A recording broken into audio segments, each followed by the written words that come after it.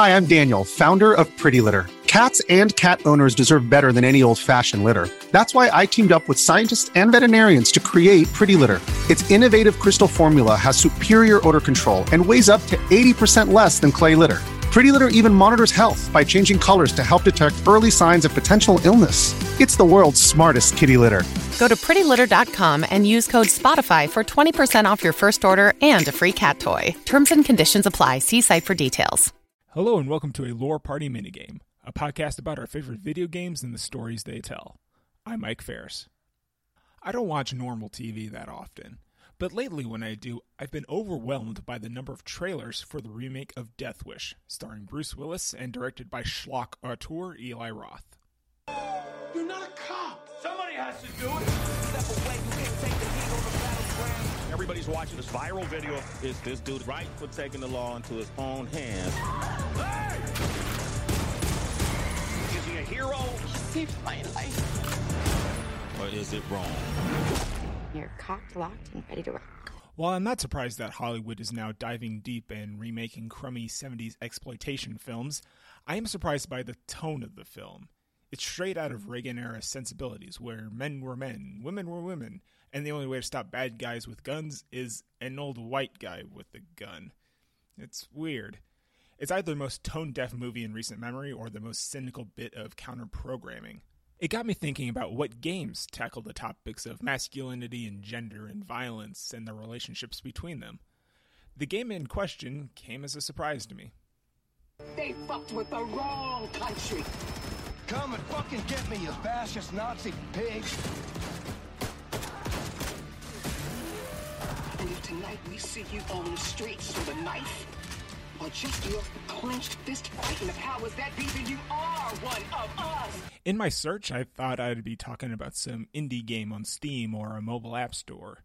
I did not expect it to be the insanely over-the-top reboot of the classic Wolfenstein franchise, developed by Machine Games and published by Bethesda.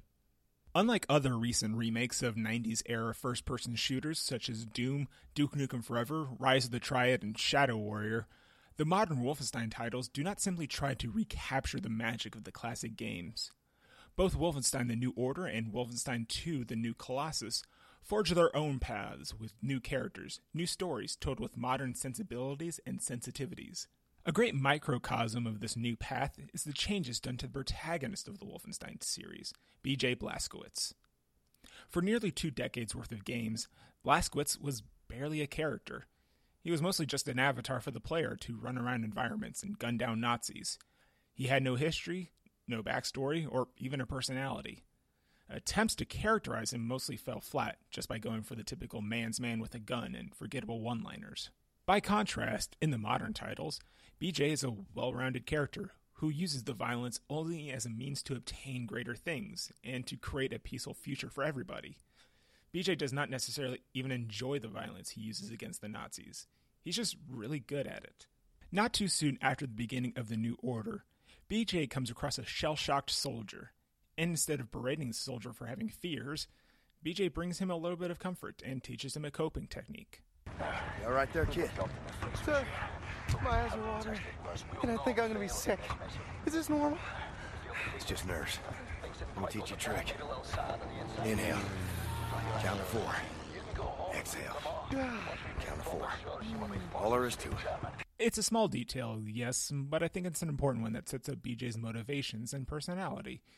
He's not a typical alpha male who just wants to rule over his subordinates. He's a nurturer, and measures success in helping others instead of just helping himself. BJ also has no ambitions to be the leader of the resistance movement, and is instead happy to leave that responsibility into the hands of Caroline, an old war buddy of his. He knows his place in the social structure. Caroline represents the future. BJ is just a tool to make that future into a reality. The more overt themes of masculinity appear in Wolfenstein 2: The New Colossus. Caroline dies at the hands of the Nazis, and BJ is obligated to pick up the pieces, and he is ill-equipped to lead on his own, and instead defers to the other women in the resistance group. Primarily among them is Grace Walker, who leads a group of female codebreakers, who are similar to the women featured in the movie Hidden Figures. When they meet, Grace and BJ talk about the traditional opinions of masculinity. Come monsters did this. Not monsters. Men. Look, I'm sorry for your loss, Mr. Blazkowicz. For a little I spoke with Caroline, she seemed like a hell of a woman. She had balls of steel. Balls. And why is it that balls are always used as some fucking default definition of badassery? Small, little, delicate things. Resting all snug and warm and cozy and comfortable in their little wrinkly wrapper of fucking skin. Shit. That is a mystery. Sure, the scene itself is a bit on the ham-fisted side, but I think it makes sense in the context of the world of Wolfenstein. Men in Germany created the Nazis. Men dropped the bomb onto New York City. Men surrendered to the Nazis, and men refused to fight back. After all, white men are relatively safe in this universe. This concept of safety is exemplified in a scene in which BJ is confronted by his father.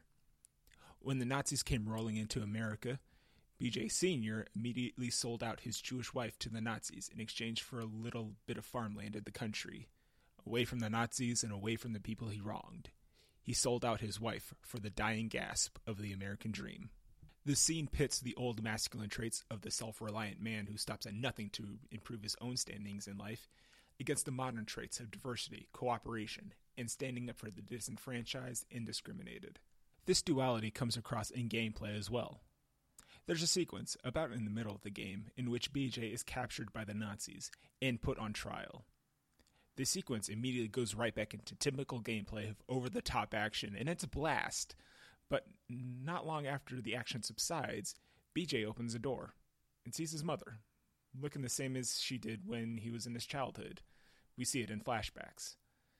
It's obvious at this point the sequence is merely a dream, and the scene contains something I've never seen in an action movie or action game. Our buff and tough hero collapses and cries.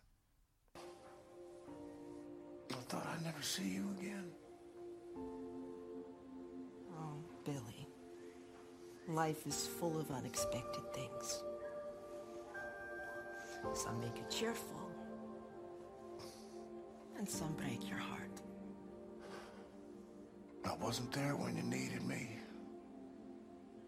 I ran out on you. It hurt so much, Billy. It felt like my heart was being ripped out of my chest when you left. But all hardship is temporary. Do you know this? Most of it is inevitable.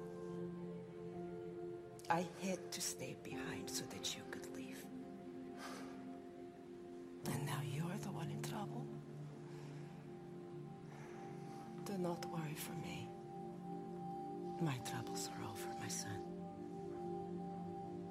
I don't want to go back out there. I can't do this anymore. You are strong, Billy. We are survivors, you and I. We keep fighting even when we do not know how. You cannot help but be my son. I'm having twins, Mama. They're not born yet. I want to see them. I wanted you to see them. I miss you. We will be together soon. BJ Blazkowicz is not a masculine man and a hero just because he's killed Nazis. He's a positive masculine figure because what he truly wants in life is to be a good father, a good husband. He's aware of his privileges of being a white male in a Nazi-ridden world and fights in order to make sure that everyone, regardless of ethnicity, gender, or orientation, can have the same privileges as he. Thanks for listening. Come and fucking get me, you white-ass fascist Nazi pigs. This Lore Party minigame is executive produced by Abu Zafar and produced by me, Michael Ferris. Check out our website, loreparty.com, and follow us on Twitter at @lore_party. Subscribe to Lore Party in your favorite podcasting app and leave us a review on Apple Podcasts. It really helps us grow the show. Thanks again for listening.